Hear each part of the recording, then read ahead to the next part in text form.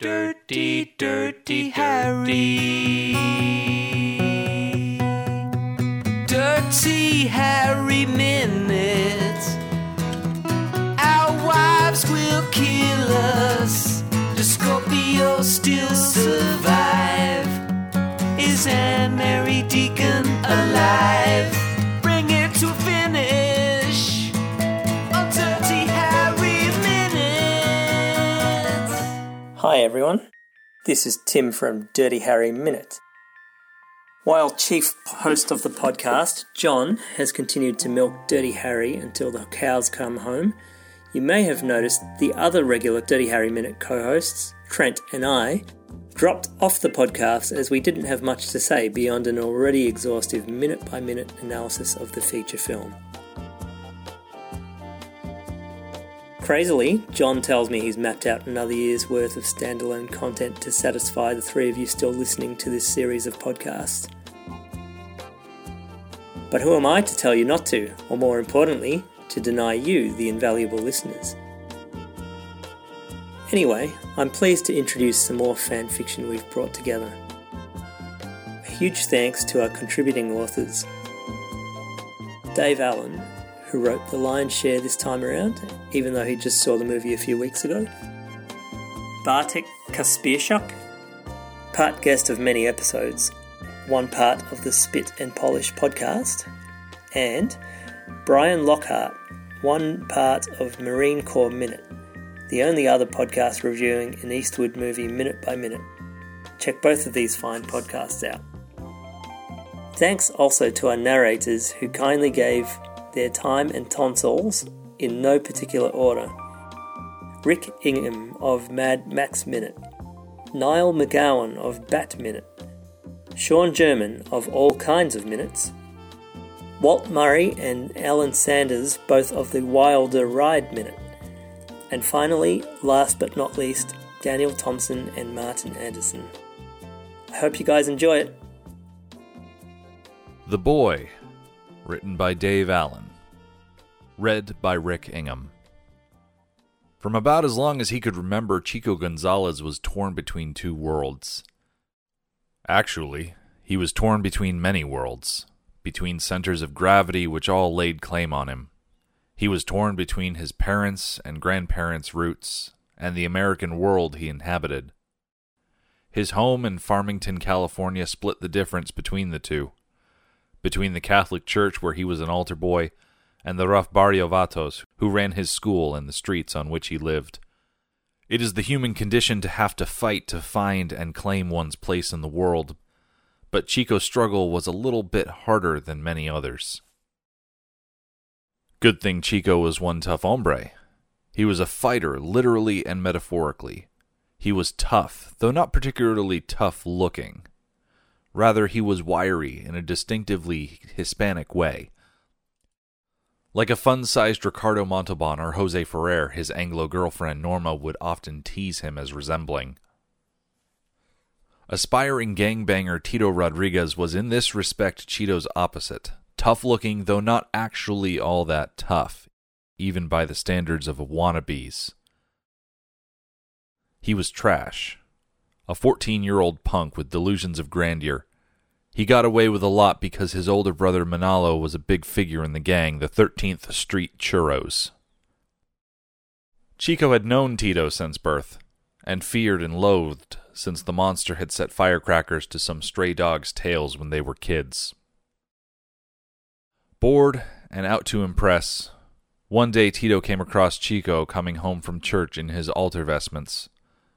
Thinking he spotted easy pickings, Tito started laying into Chico, mercilessly punching, kneeing, and kicking him. God was apparently nowhere to be found. As it so happens, Frank Rusty O'Shea Jackson was moseying through the neighborhood. He was on his way home from a visit to his friend Maria Sanchez, and hence was in a good mood. This good mood rather abruptly left him as he witnessed the neighborhood boys scuffling. Rusty had enough street smarts to see the scene for what it was, a bully laying into someone clearly smaller than himself. Rusty yelled out for Tito to leave Chico alone. The older man felt a twinge and then paused, He knew Chico, of course, but after all these years he now saw something he had not noticed before.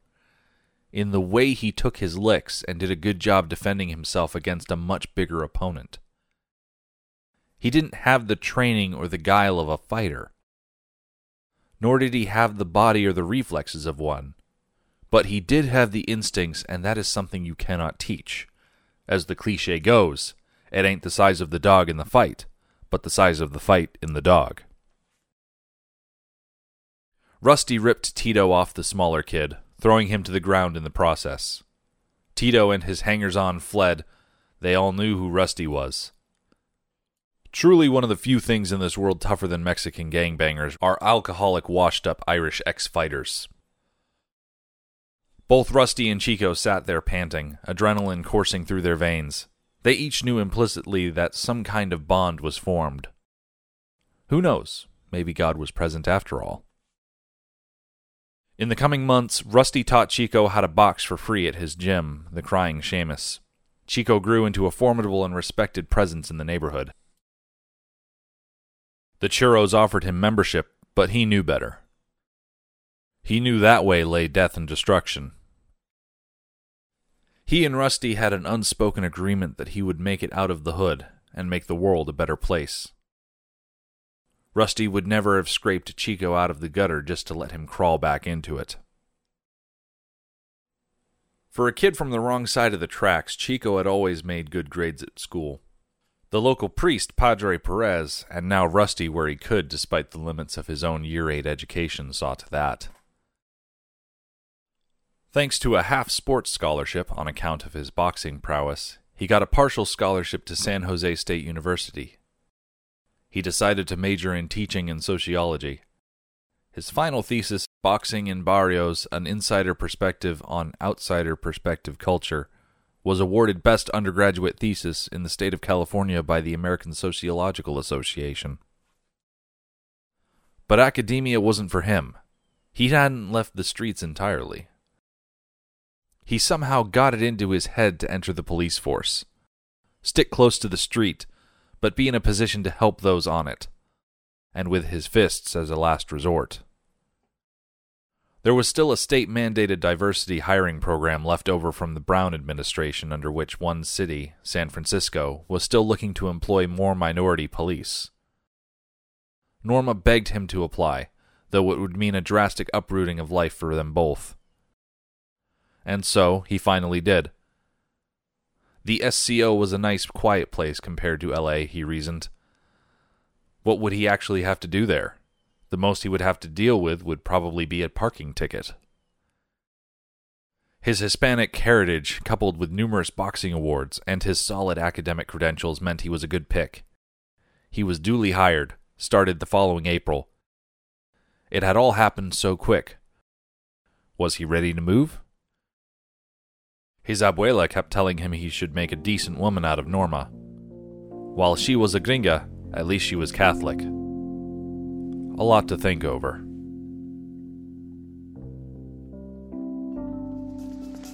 Yo, man, what's that for? After the shootout at the club, I figured I needed more firepower. Yo, man, we gotta talk seriously. Who do you think you are, Clint Eastwood? Dirty Rosewood?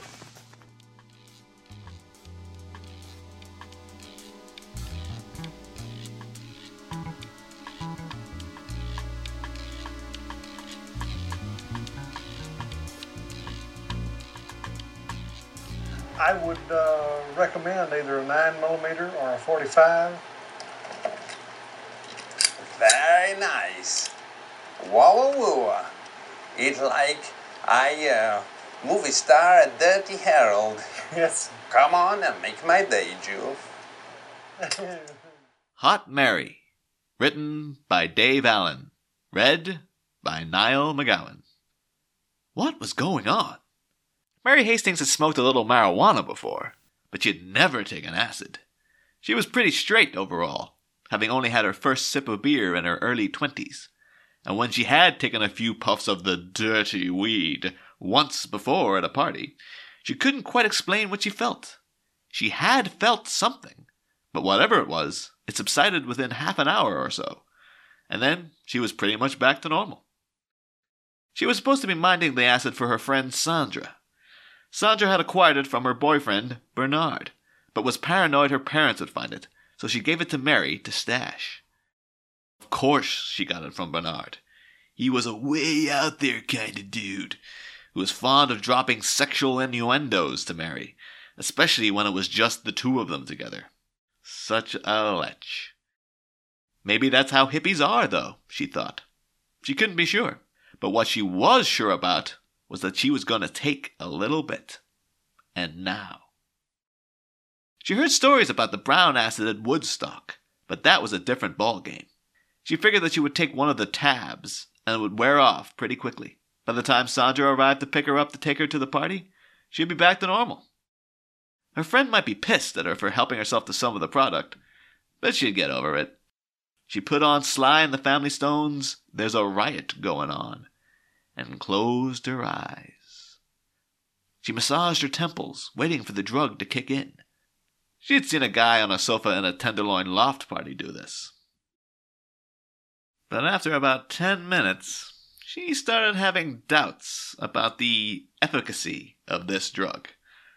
I mean, sweet nothing was happening.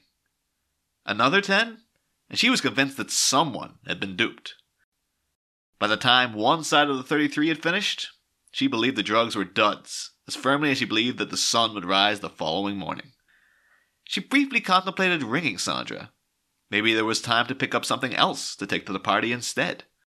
Hopefully she'd be thankful and not angry that she had dipped into the stash. Nah. It'd be funnier to talk about when she got here.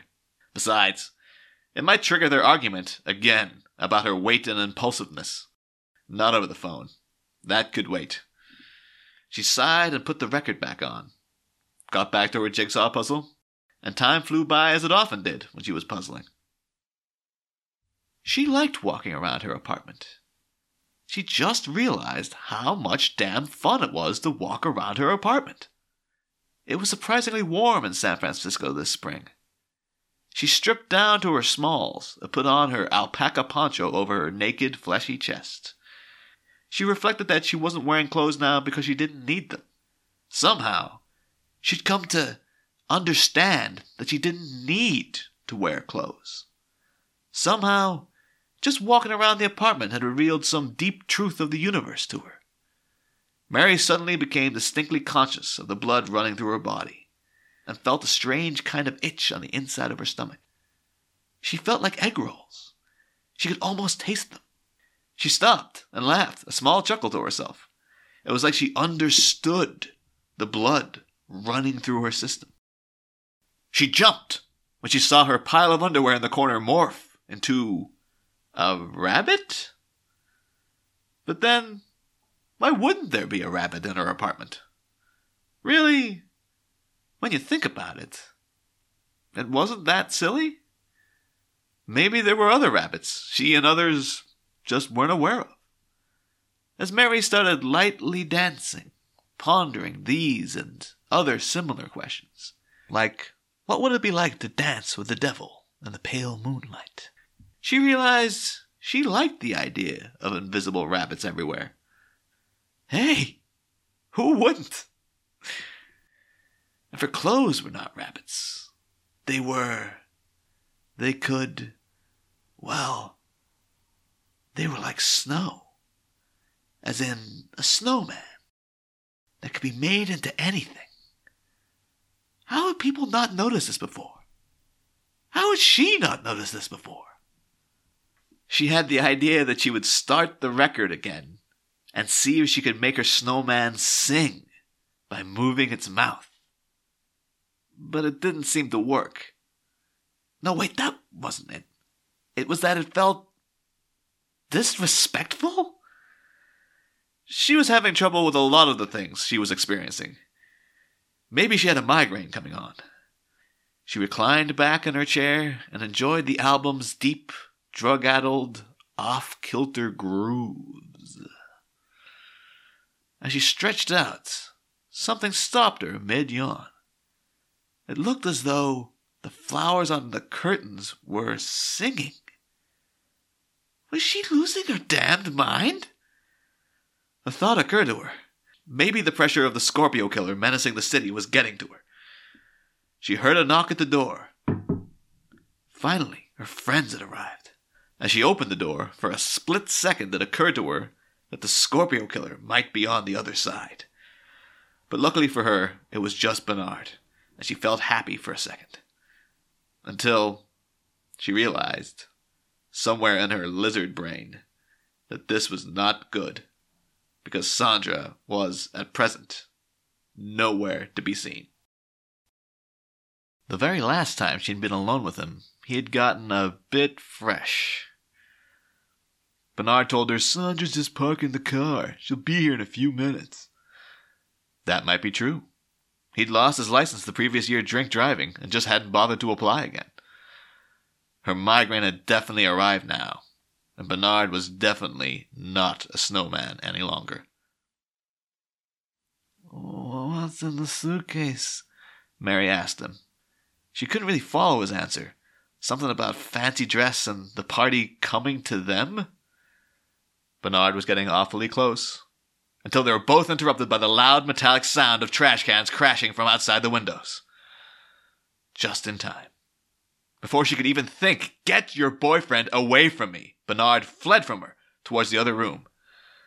Poor Sandra. Mary might be fat, but her friend sure was a klutz. She walked to the window to look out into the alley.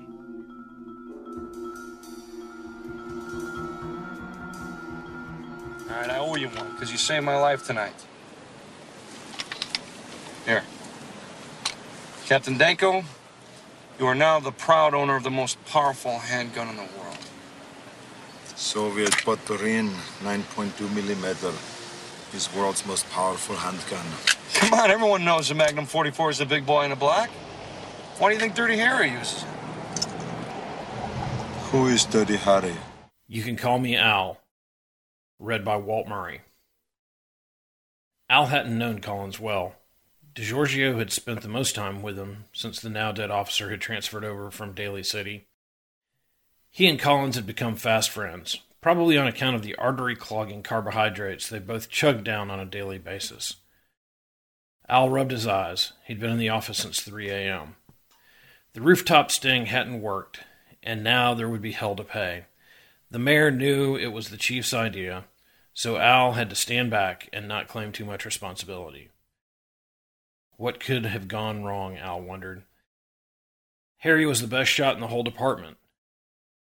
Still, nobody stood a chance against a machine gun. Jesus, it was lucky nobody had been killed. This would be another nail in the coffin for police intuition. The mayor would undoubtedly use the mess as an excuse to call all the shots. That son of a bitch had some pull in the police union. Harry had given a quick report to Al. Then, unusually, he said he was going home for a shower and coffee. Harry was probably out there doing something he'd rather them not know about. But he didn't live on the arm and never sold a job, as they say in the cheap paperbacks. Hell, he never so much as put in for overtime. Al could allow him some slack. He almost wished Harry was corrupt. He almost felt he could live with that reality. Since he'd been promoted to lieutenant, Al had had to bust his old friend down a few times, particularly after the Fillmore incident. There were witnesses who said the perpetrator had gone to lower his butcher knife. Maybe if he'd just lowered his erection instead, he wouldn't have been blown away. Al almost regretted gaining his promotion sometimes. He had to put up with the shit from both higher-ups and lower-downs. His wife seemed all too happy to pocket the extra money, but seemed to forget the extra hours it took him away from home. He spent less and less time at home these days, probably more than Harry did, though, he chuckled. His kids called him Rocky when he did make it through the door. He was more irritable than usual, and that really made him sad. He'd make it up to them when he could. His office phone buzzed. He picked up the receiver. "Mary?" "Lieutenant," said the longtime secretary, "the mayor is ready for you." Okay. Gun holster. Just my portable telephone. I was just saying to Tim, maybe I just thought so. I know what you're thinking. Did I make 5 or 6 calls? The question is, do you feel lucky, punk? Well, do ya? Clint Eastwood. Spot on. Let's let him get on with it. Al stepped out of the coal pit and into the mayor's office. In front of him was the city head, his aide, and 2 suits he didn't recognize. The topic of conversation, whatever it was evidently just coming to an end. "But can you do it?" the aide was in the middle of asking his boss. "Just about, but don't count on it," said the mayor, shaking his head and looking down at his watch. "I'll be calling in a lot of favors, and this is just my first term." One of the suits spoke up. "Sir, there's always the holding funds for SOMO. SOMO? Queried the mayor softly. "Yes, you remember the development near Folsom and 2nd Street, south of Market?" "Oh, yes." "Not sure that name will ever stick." "Perhaps. There's enough there, not tied to escrow?" "I think we can get at it, sir." "Nothing will end up in concrete for." "There'll be interest to pay," smirked the suit. "There always is." "Very well." The suits nodded and left without uttering as much as a word as they left the office briskly without fanfare. The mayor looked down into the contents of what appeared to be a shoebox. "Lieutenant," he said, "you might want to have a look at this." "You can call me Al," said the lieutenant. "Right, Al. What do you make of this?" said the mayor, gesturing down. In the box were a bra, some female underwear, and what appeared to be a tooth caked with dry blood. Ouch. There was also a legal pad with text written on it. The mayor read out its contents slowly. Al could scarcely believe what he was hearing. A teenage girl kidnapped, raped, and now buried in suspended animation until an extorted municipality doled out a ransom. Al shifted the weight of his body from one foot to another.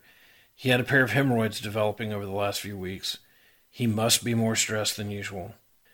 "Where did they find the box, sir?" "Does it matter?" shot back the mayor. "Maybe a little significant to where he lives," observed Al.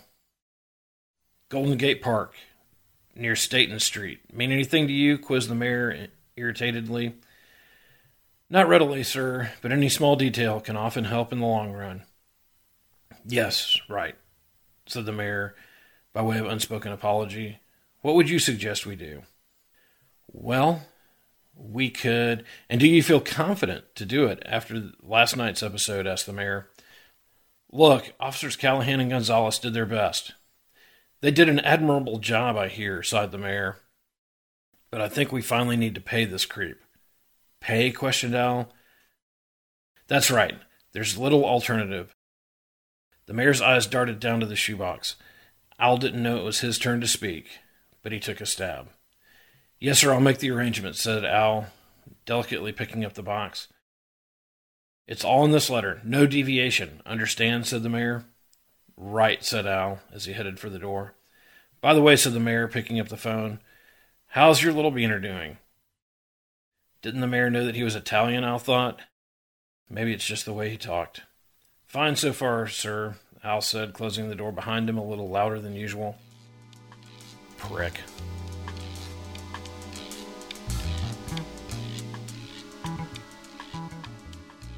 Al came through his office door towards his desk. "Mary," he yelled out, "get Gonzalez and Harry in here. Pronto." Once the door was closed, he took out some scotch from his desk drawer. He sprawled the photos down on his desk and sat down. His eyes poured out upon the images of what looked like a kind, ordinary teenage girl. In his youth, you'd only get these quality photos on your confirmation day if you were that lucky. He made a silent promise to pray for the girl later. His faith still illuminated his inner life, sometimes. He sipped long on the bottle before storing it back away out of sight. As he struggled to make sense of it all, he absent-mindedly twirled the colorful tie that his daughter had bought for him last Father's Day. Christ, this little girl will be my daughter's age, and now she was dead. Wasn't she? You couldn't be sure. Oh, hell, of course she was. Look at what that psychopath had done to Charlie Russell. If that poor boy had been white, Al was sure his death wouldn't have been relegated to page 4 of the Chronicle. Harry better not give him any shit about the mayor's plan, though he had to admit even he had smarted inside when the mayor had said, "That's why we pay a police department." Nobody had seen a raise in 2 administrations, and manpower was spread very thin. His counterpart, Briggs, was struggling to even operate the motor pool. He heard Harry and Gonzalez enter the office by Mary's desk. How do I explain it? Just jump in, I guess. He's taken a girl. Oh, my. It's a mess. We've been robbed. Oh, boy. Shh, be quiet. They could still be here. Who? The Supreme Court. Who? The robbers. This is a .375 Magnum. One of the most powerful handguns in the world. It could blow your head off. The only problem is, I don't remember if I shot 4 rounds or 5. So you have to ask yourself, do you feel lucky? Well, do you? Punk! Go ahead, make her day. The Man in the Chair by Byron Lockhart. Sid Kleinman was 25 years old when the Japanese had bombed Pearl Harbor. Like much of the nation, his sense of duty found him leaving his life behind to head off to war. Sid was already involved in the amateur radio community, tinkering with his ham radio to produce the best sound possible. It was a perfect fit when he found himself stationed with the Marines' Radio Intelligence Platoon. Throughout the war, he had honed his skills with all things radio. The end of the Korean War saw a drawdown in the U.S. military, and Sid, having had enough of war to last a lifetime, took his opportunity to retire early from active duty.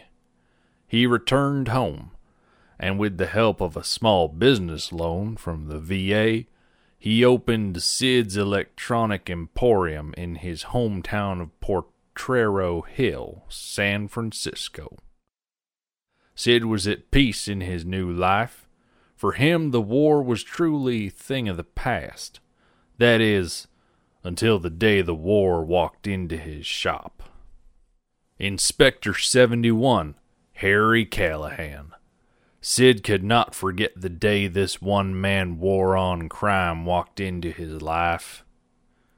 He was taken aback by how much the inspector resembled a young soldier he once met during his Korean War days. The kid was already a Medal of Honor winner, but that didn't stop Sid from teasing him that if he wanted a real challenge, he'd ditch the Army and join the Marines. Even without the uncanny resemblance, Sid right away felt a kinship with Callahan.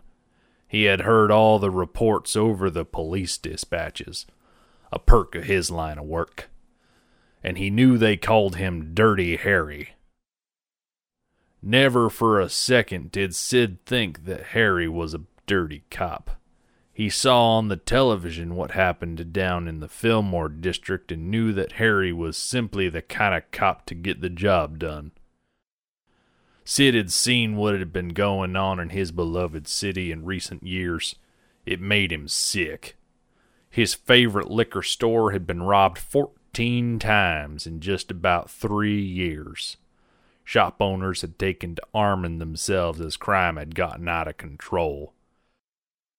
Sid knew Harry was one of the few good guys left that cared more about justice than those bureaucrats downtown.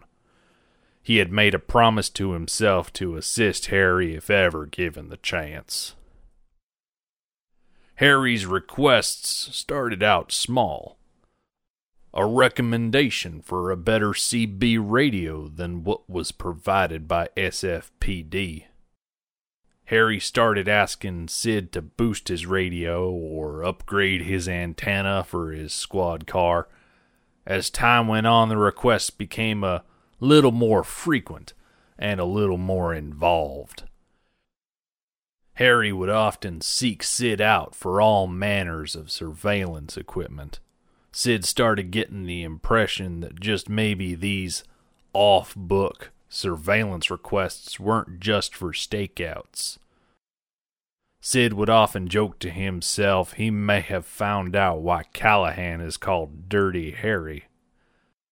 Nevertheless, Sid knew that if Callahan came calling, it was important.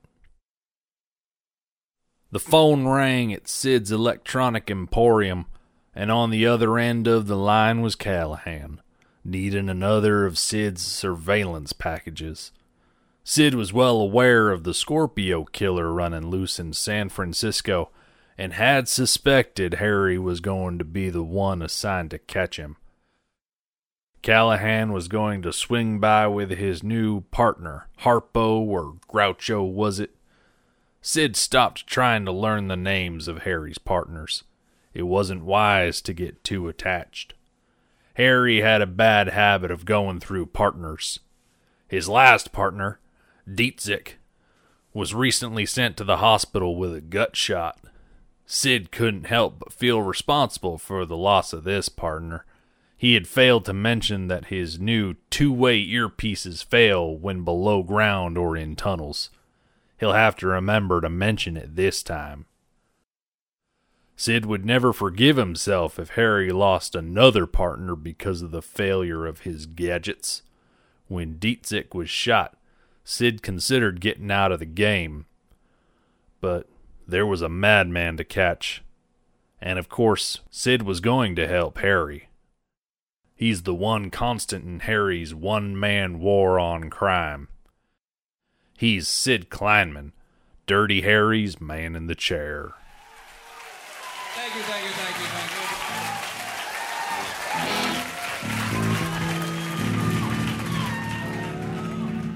You know what this is, punk? It's a .45 Magnum, the biggest handgun in the world. Now, I know what you're thinking. You're thinking, did he fire 5 shots or 6? Feeling lucky, punk? Tunnel Fucks by Bartek Kaspishek. Read by Rick Ingham. They never listen. They never, ever listen. They could have let me be, or taken the hint and realized I'm not some civilian on a run, but those dudes just had to try and have it their way. What were they expecting? Only 2 types of people ever enter tunnels. Tunnel gang fucks who don't introduce themselves, and guys like me on a mission. In a way, it's almost poetic. I've been dealt all the cards I need to play in order to save the girl's life, but it's always people who think they have power over me that stand in my way. I have the light, and they know it, and they come out of the shadows to ruin my pace when they see me. And that's just the tunnel gang. I can just swing my bag, aim a gun at them, and carry on. On the other hand, my superiors force me down a path that isn't my own, like having me be a dancing monkey for the single most dangerous person in the Bay City area, running from place to place with only a single tram ride as my break, and a phone call from a madman as my reward for not falling behind. Of course, I did volunteer for this particular mission. This is the sort of thing that suits Dirty Harry Callahan. The wife is dead. I'm a lot happier on the streets than I am at home, where pictures and memories of her are. The stress of the job keeps me going, and I don't trust anyone else to be able to handle the work I accept in the way that it should be handled. Maybe DiGiorgio could handle it, but there's no way in hell he'd be able to run even a fractal portion of the way to this tunnel. I'm certainly not going as fast as I was when I started running, but my hair is still in pristine condition. DiGiorgio has guts, but I don't think it's the stress of the job that they're filled with. My money's on Linguini. At least I can shine a light on the guy. The Scorpio killer, though. There's something about him. I've heard him speak through the telephone, and as cold as he sounds, I could hear a light contradictory inflection in that dark voice. He's enjoying this. He only has 3 things. One is instructions for me to run, and another is whatever the hell is awaiting me at the end of this marathon. He probably doesn't know about the 3rd thing, which is the misfortune I keep experiencing through investigating this case. When I follow a suspect through an alley and look into their homes only to realize that they're innocent, I get Hot Mary's Neighborhood Watch beating the shit out of me. When I run through a tunnel, I get an unexpected fucking tunnel gang fixated on my bag. What do tunnel gangs even do anyway? Just wait for anything to pass through? Is this what they live for? Are they obsessed The Great Escape fans? Is this some sort of game to them? I don't know. If they did take my bag and find the money within, what would they spend it on? I guess it'd have to be a private tunnel to call their own. Whatever they are, they certainly have no affiliation with the Scorpio Killer. But it's a fact that they unknowingly helped further endanger a kidnapped girl whose life is on the line. That is my misfortune. I've almost reached the proverbial light at the end of this dark tunnel. Once I'm out in the open, I need to brace myself for whatever comes for me next. I can hear the next phone ringing, and all I can smell is the heavenly scent of hot dogs. Hot dogs truly are my favorite. Can't get enough of my usual meal at the diner. I guess that's yet another reason they call me Dirty Harry. But I tell you, the secret of great acting is sincerity. Once you learn how to fake that, you're laughing. The male lead is a strange breed, and their sexuality is always of keen media interest. Take, for example, someone like Clint Eastwood. Sure, the guy's a stallion, but he was also a mare. And he spent a large part of his professional career shooting his weapon inside chaps. Clint! Hey, man! Clint! Hey, Clint! I got a 65p Magnum here, man. It's the most powerful ice cream in the world. Clean a man's head blown off. You feel licky, punk? Come on, make my dairy. Go Ask Alice. Written by Dave Allen. Read by Sean German. Walter Randall was confused, yet somehow excited. Whatever it was he felt, and he could not be sure what it was, he could not stop staring at his Alice Cooper record covers over and over. For he knew the rock god would understand him. Even if there was nothing Walter could directly take from the songs, then there was at least that fact. From now on, he'd make sure everyone called him Alice. If rock and roll couldn't offer a little escapism now and then, what was it for exactly? Life was hard enough for everyone, let alone a closeted gay teen in 1970s America. Walter needed an escape ever since he had been caught fooling around with another altar boy at church. The priest may have acted like he had seen nothing, but Walter's mother knew all about it the following day. She had tried to broach the subject before dissolving into tears. As for his father talking to him about it, forget it. Alice was thankful it had not come to that. Somehow it had gotten all around the congregation, through whom he would never find out. Alice's mother would be all too happy to pretend she didn't know. She was as likely to start gossiping about her son's homosexuality as she would be to cover her left foot in Tabasco sauce and start chewing it. Alice didn't put it beyond the other boy himself blabbing the truth. Useless whiner. They hadn't gotten anywhere serious anyway. The cold shoulder he felt in the pews of St. Ignatius Church was real enough. Alice and his parents had left San Jose for the avenues of San Francisco just a few short months later. The confused teen suspected that the move was in some part an effort to stop him going down the wrong path. His new school was decent, and he became fast friends with two other inquisitives, Paco and Cheese. His name might still be Walter on the roll call, but his new buddies were happy to roll with Alice. Paco and Cheese told him stories about older men cruising for younger guys in nearby Mount Davidson Park. By all reports, the spot was quite safe. Further into the city, the risks of being assaulted or even killed by a self-loathing trick after consummation of the deed was a larger risk, or even someone pretending to be a trick, but who really just wanted to beat the living tar out of a queer. There was also the problem of Johnny Law. Alice had never cruised himself. He had already been busted by the police at Parkside Square during his first week in town. He could barely remember how it happened. What he could remember was Officer Collins putting his hand on his shoulder, just as he put his hands onto some kid's thigh. The lightning bolt of guilt, fear, and shame was not something he would forget for a long, long time, if he would forget it at all. He'd been dropped off in front of his new house with a warning, but he was wiser. He knew how to look out for the cops now. Mount Davidson was deserted most of the time. There was some rumor about straight kids climbing the giant cross in the park, but talk is talk. His new friends talked incessantly about the park, in an offhanded way, almost to make it sound a bit old hat, but Alice could tell they were obsessed. They'd talk about much rather wanting to head downtown into the Castro district. Fine, what are we waiting for, Alice dared. But none of them could quite manage to will the others to venture out, so it was Mount Davidson that became their beat. Not that he was queer, he thought. It wasn't about that. Square Dare was a game that someone had cooked up. The idea was a simple one. Pick someone who was a square, someone who didn't look like they were actually cruising for late-night fun. If everyone agreed he was a square, you would go up and proposition. If he went off with you, you'd win the dare and the prize. The prize varied. One time, Cheese even put up his night's takings if Paco would proposition a trucker. Paco won the dare, but when Cheese had to pony up the money the next day, his haul for the evening was surprisingly light. The gang had come to notice an odd character wandering around the park in a brown jumper and a red balaclava. It looked like he was surveying the area. They had to duck behind trees, hoping they wouldn't be seen. On the third occasion, in hushed tones, Paco finally prompted Alice to proposition him, offering him free beer for 3 months if he could make a pass.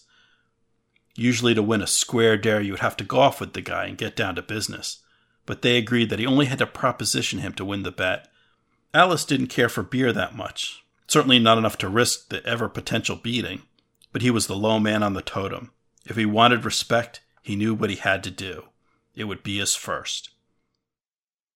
On this particular night, Alice was wearing a Hawaiian shirt and a loose jacket and denim jeans. The other two bagged at him for his outfit. "The weather's so weird here, I don't know what to wear," he brushed them off. Paco asked Alice if he meant the climate in San Francisco or their spot behind the trees. "You look better than him," Cheese whispered, marginally. With Cheese literally pushing him in the back, Alice went forward to the balaclava man. "Hi, my name is," he offered. "Leave me the fuck alone." Alice was only too ready to oblige. God, he was relieved. It only now occurred to him that he did not have the faintest idea what he would have done if Mr. Balaclava had taken up his offer. What had he been doing here these last few times? He wasn't ready for all this, was he? Yet as he walked back to his crew sheepishly, the adrenaline subsided, and he felt a strange sense of pride come across him. Cheese smiled at him with a distinctly male show of respect. Alice knew he had gone up a notch or 10. He was on a high. He was buzzing. The other two must have felt it as they left the park.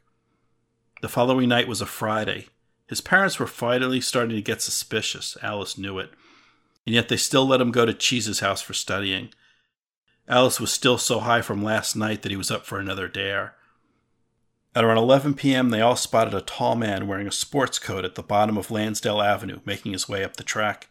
He was quite striking, thought Alice. 2 six-packs, bet Cheese with his customary whisper. Mr. Sportscoat wasn't a cop. They usually hunted in pairs, and they certainly didn't bother wasting plainclothes detectives on this sort of low-priority work. And yet, when he had been busted by Officer Collins and DiGiorgio in the pinball arcade, he recalled, hadn't they also been plainclothes? He couldn't remember now. The man continued jogging up the path towards them, not particularly fast, but steadily. Still Alice held back. What was he worried about? He had propositioned a man wearing a balaclava. What was this by comparison? He wasn't an expert on the subject or anything, but he didn't think that a man with such square-looking clothes would assault him. None of the usual stings involved men who looked like they had just stepped out of an accountant's office. Still, there was always a first time for everything. Alice was a bundle of nervous energy. His apprehension, he realized, was that he found the shape of the man attractive. He had never really considered what type of man he was attracted to, at least not consciously. Given the shame and the guilt, this was to be expected. "Come on," said Cheese. "Yeah," joined in Paco. "Double dare." Alice was mesmerized by the man, but managed to fire back disinterestedly. "Why don't you guys go for it?" There was silence for a moment. Paco and Cheese then retreated into the brush, leaving Alice exposed in the moonlight for Mr. Sportscoat. The prospect may have been a square guy who had a good-paying, stable job and a family, but, well, that was the appeal. He knew how to take charge by the way he was running. Whether quick and furtive or slow and assured, he would be in command. It would be reassuring for Alice to follow someone else's lead, whether it was Alice Cooper or Mr. Sportscoat. The latter had by now clocked Alice's presence and started to slow his pace. Alice's heart was beating resoundingly in his chest. He could barely hear the cicadas now. Mr. Sports Coat, lightly puffing, slowly came to a halt. Alice may have been a rookie, but he was quickly learning the ropes. With his mouth dry and his stomach full of butterflies, he turned to face his future pleasure head on. He licked his lips and summoned all his will. My name is Alice, and I will take a dare. Black, black, black, black, black, black, black, black, black, black,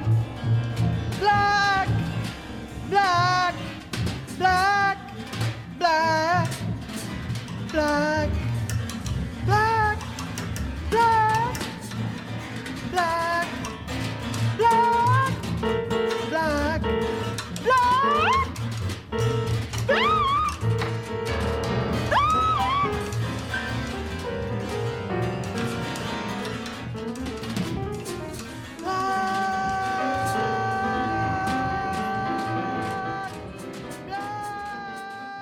The Good Doctor, written by Will Siegel, read by Daniel H. Thompson. It was another hectic night at Park Emergency Hospital, and Dr. Michael Nem was struggling to remember something important.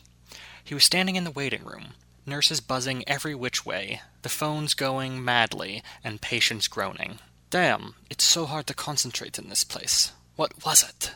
Instinctively, the doctor went to check his clipboard. He wasn't holding it.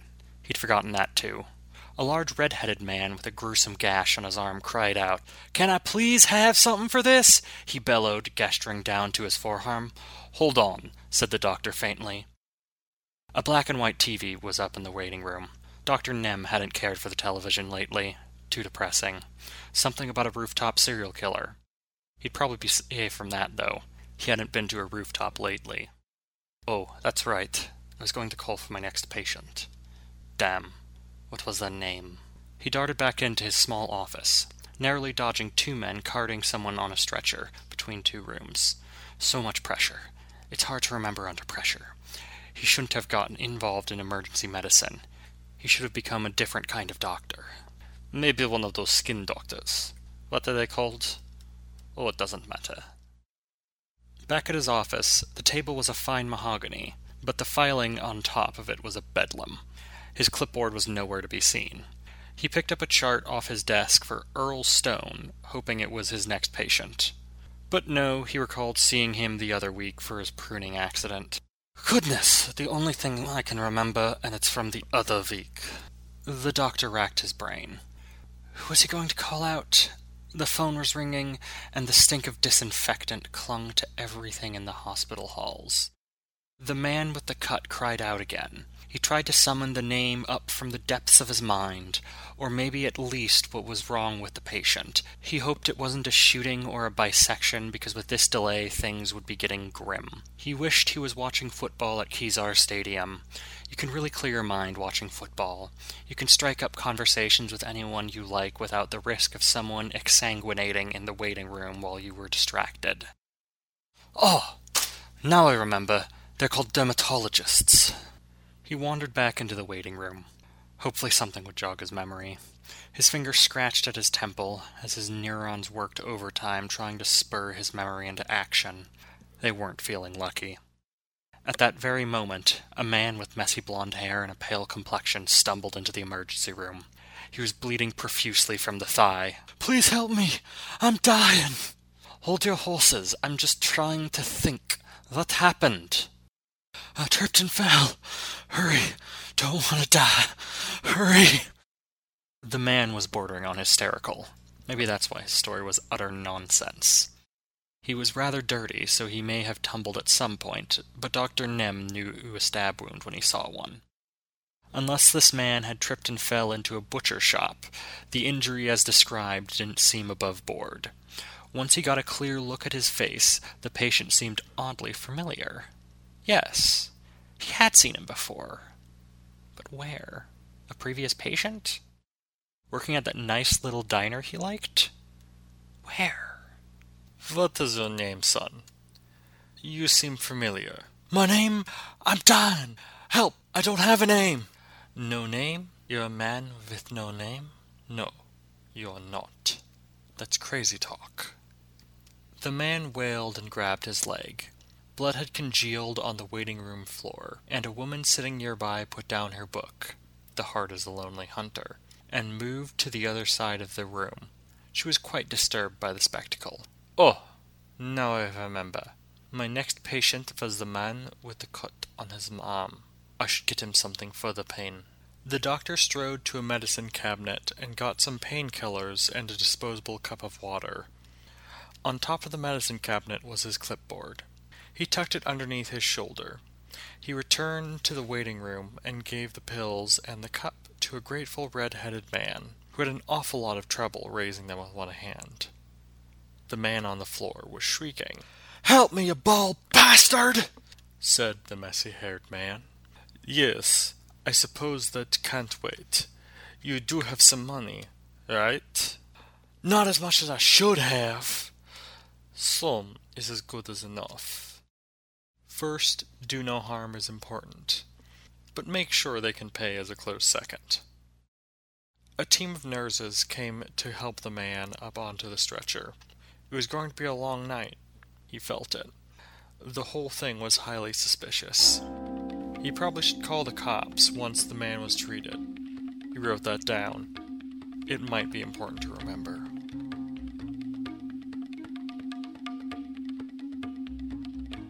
Too Much Linguini. Written by Dave Allen. Read by Niall McGowan. There Harry went again, making fun of his weight. DeGiorgio's wife had told her husband countless times to just stick up for himself.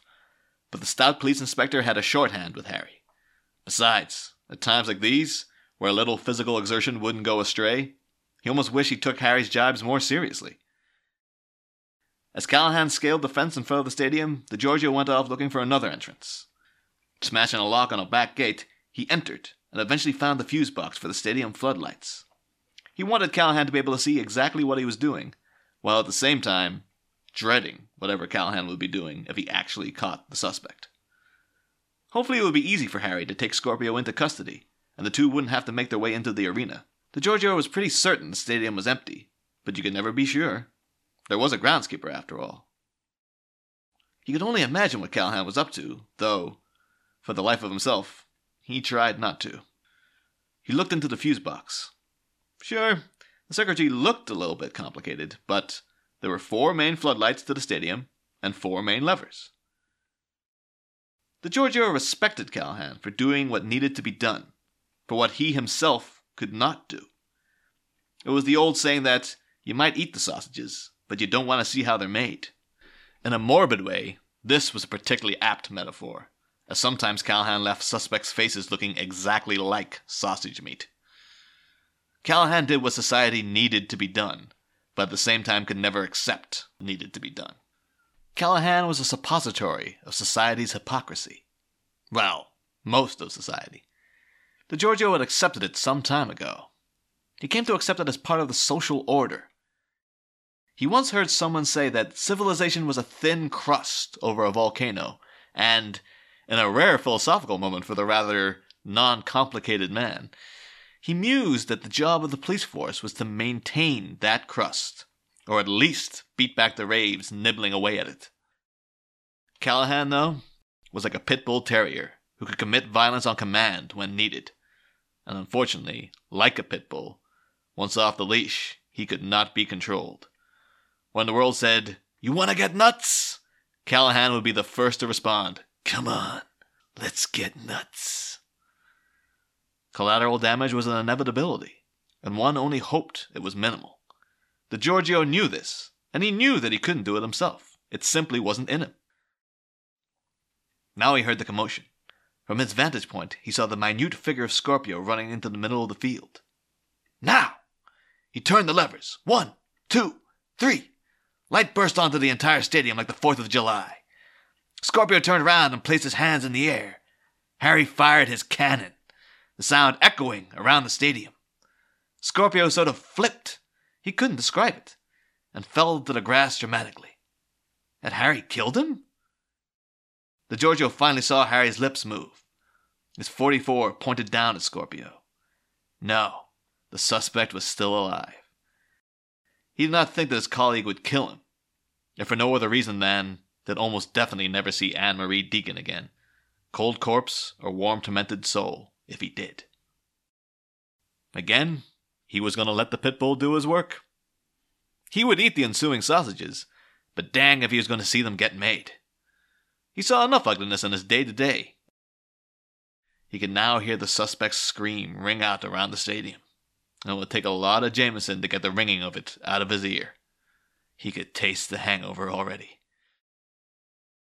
DeGiorgio was basically an optimist. The more he thought about it, the more he realized the girl might, slim as it was, still be alive. He ran towards the two in the field. The gut-churning reality of what Callahan was doing, playing havoc with the heavy linguini juggling around inside of him. Callahan was standing over Scorpio, breathing heavily, menacing the suspect like a junkyard dog. "The battery," he heard Harry grunt to Scorpio. "Manhole." Harry shouted to DeGiorgio to get to the other side of the Golden Gate Bridge. "Get to that manhole and get the ambulance there. Fire brigade too. The jaws of life might be needed." "Right, Harry," he said, starting to exit the stadium as briskly as his ample frame would allow. Callahan would have gone with him, but he had to guard the suspect. If Scorpio wasn't in the middle of a field, Harry could probably have just handcuffed the jerk to a railing and left him for the backups in uniform. Guess he didn't trust DeGiorgio to even just guard a wounded man. Distrustful prick. DeGiorgio was on the road and had dispatched all available to Battery Spencer. He still didn't know whether Callahan was sending him after a person or a body. He didn't want to know. Hope was a dangerous thing in his line of work, and he didn't want to have to delve into that territory. He still had 15 minutes where he didn't need to know. If he was greeted by a person and not a body, all Callahan's suspect torture would be something he could easily live with. He prayed to a god he didn't believe in, that the ambulance would get there before he did to give him some good news.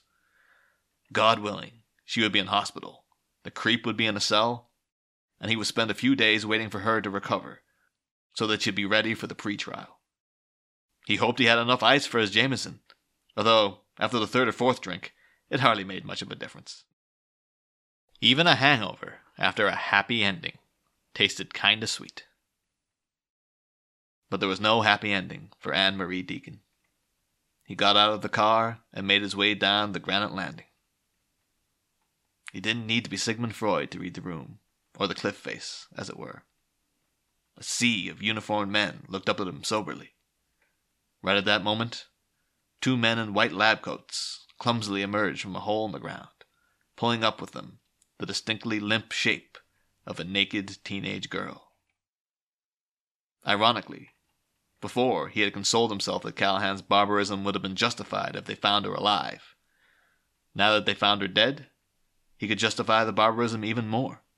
He wished that he could have savored watching Callahan twisting his foot on the little creep's gunshot wound. The attending doctor dutifully rechecked for vital signs, but it was clear there was no sign of resuscitation. DeGiorgio was no pit bull. This stuff still got to him. He pulled himself back from the immediate crime scene to contemplate. He now knew he wouldn't be consuming anything other than Jameson for the rest of the day, and possibly even part of the following day. He thought of Officer Collins, too. He had been breathing and alert just a couple of days ago as well. Harry had told him in so many ways to just get over it. And this was the difference between Callahan and him. Harry was used to losing partners. It was almost a black cloud that surrounded him. There were even those superstitious types who mused that Dirty Harry was cursed. Sometimes the boys at the station would scare each other by one telling the other that they'd been assigned as Callahan's new partner in a strangely dark prank. Of course, to DeGiorgio, it was obvious that Callahan was not cursed. Harry was on the edge of morality, mortality, legality, society, humanity, sanity, take your pick. That is what he was for, what he was intended to do. If people had a purpose, then that was his. But his partners were not. They were like the Giorgio or anyone else. So it was not surprising that they got killed. Did losing partners affect him? Would seeing another dead body tonight affect him at all? The dawn was coming up now, all blue.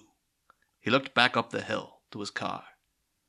Harry had arrived now and was surveying the somber scene below. The Giorgio waved at him. His stomach was playing up again. Damn. Too much linguine.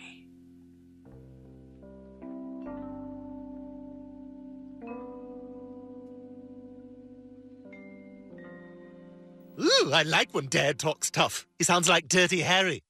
You gotta ask yourself one question. Do I feel lucky? Well, do you, punk? Oh, Mr. Harry. You're really not gonna like what I have to say. Behave, Norma. Written by David Allen, read by Karen Sims. The only thing harder than a cop's life is a cop's wife. Norma couldn't remember where she'd first heard that. Heck, for all she knew, she'd made it up herself. It rang true to her in an all-new manner in light of her husband's recent brush with death. How many people get shot by a machine gun and live to tell the tale? He could quite easily have been added to the list of the killer's victims. But when she could stop being angry or scared, and this was usually just for a moment, she was amazed at the irony. Her husband had grown up in Farmington, hands down the roughest and most crime-ridden area in the entire state of California, and here he was almost dying in San Francisco of all places. It seemed like some kind of cosmic joke, but she didn't believe in such things. The universe was indifferent. Life, just be that way. She took her husband's narrow escape as a win and left it at that. Because, much like her husband Chico Gonzalez, Norma was tougher than she looked. To marry a cop meant you were either naive, stupid or determined. Norma, for all her faults, was neither naive nor stupid. She had faced criticism from her family and community back home in southern Arkansas for marrying a Catholic, of all things. She looked at the licentiousness around her and wondered if her family would have treated her even worse if she had become one of them, rather than marrying a Mexican. Norma Williams, becoming Norma Gonzalez, felt like crossing the Rubicon.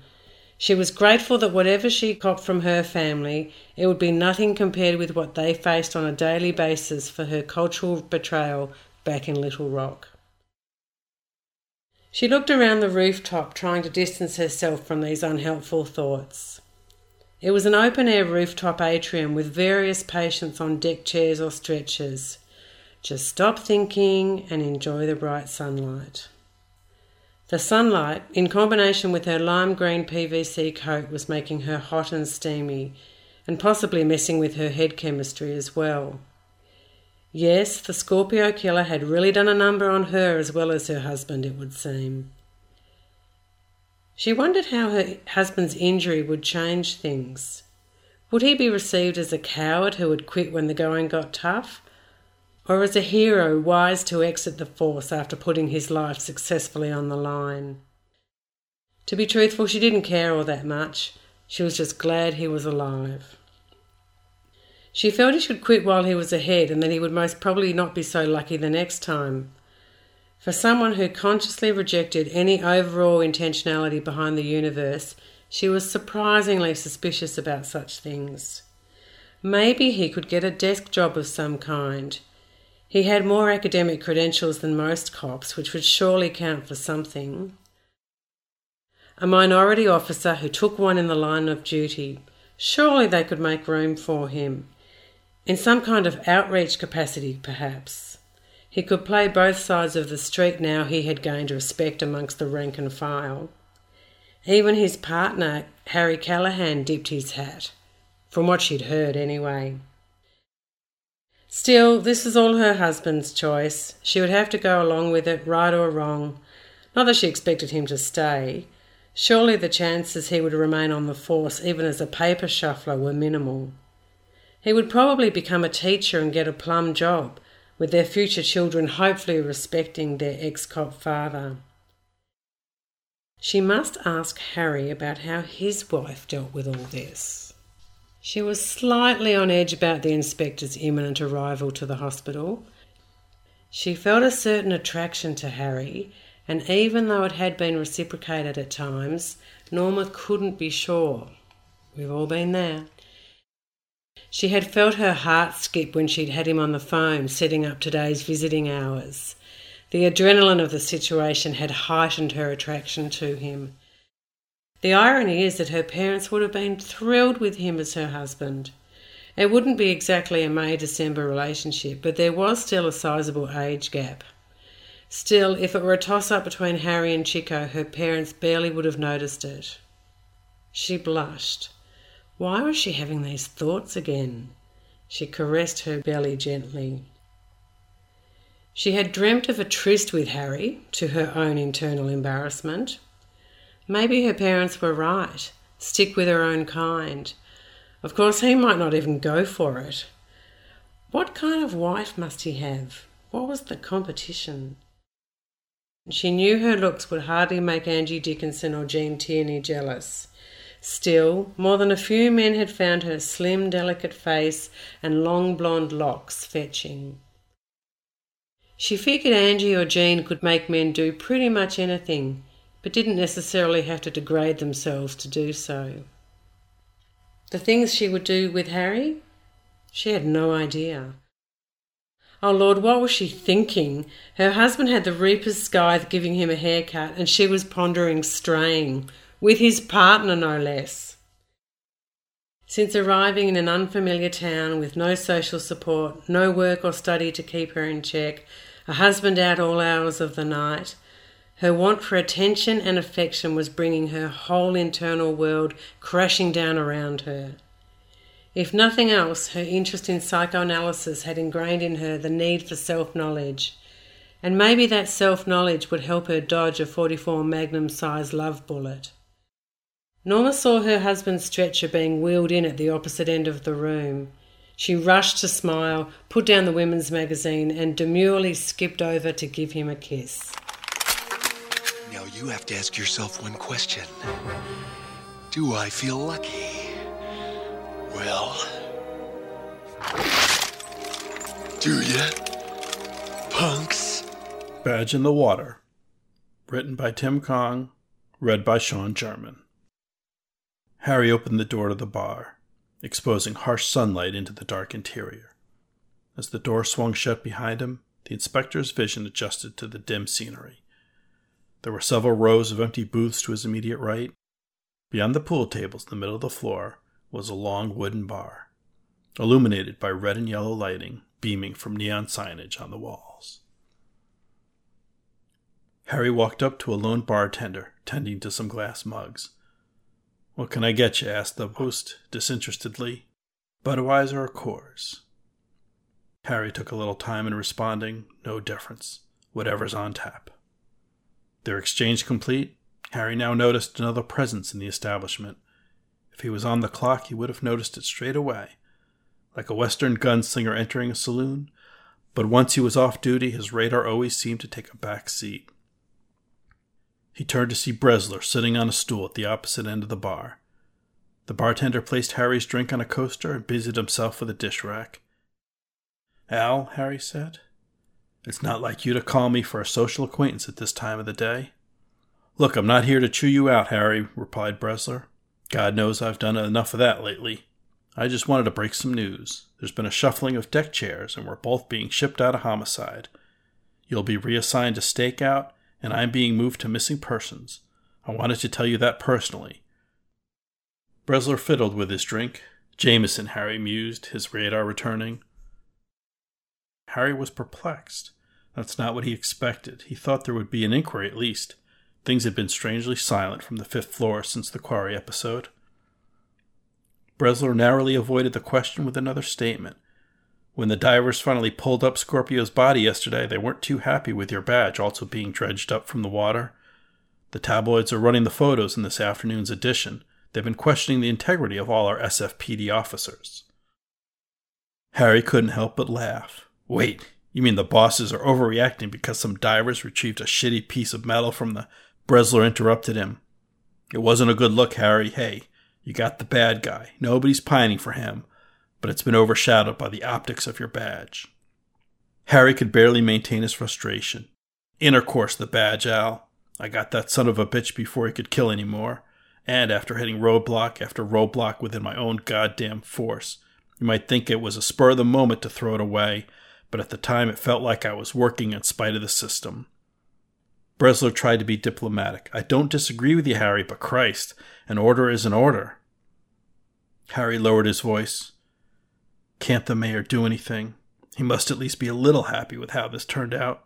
He didn't need to call in any favors. No kids were hurt. No planes diverted. No kids hurt, Harry? Asked Bresler incredulously. Harry stopped himself. No, he paused. Not really. Bresler arched up his back with an ace up his sleeve. There was severe whiplash, one serious threat of a lawsuit, and one of them, Chester, he got some serious PTSD. Harry went quiet. Never heard of it. You got fucking lucky, said Bresler, exasperated. Harry disagreed. Luck ain't got nothing to do with it. That's another thing, Bresler said. I heard you're still breaking that line out. Well, that stuff might play in the middle of nowhere, but not when you're right outside a city bank, in front of witnesses, for Christ's sake. There was silence for a few moments between the two, as they both weighed out what was worth verbalizing. So, tendered Harry, no inquiry? It doesn't seem so, concurred Bresler. The mayor seemed to be holding firm. Harry didn't have much more to say except his usual contempt. He didn't mean to give it to Al, but who else was there? Stakeout, eh? Harry thought out loud. What do they expect me to do? Subsidize the city's donut makers? Bresler sighed. We both know it's a waste of your skills, Harry, but there's only so much I can do. I'll be having as much fun as you, working on bad leads for finding missing people and running into nothing but dead ends. Harry finished the rest of his beer.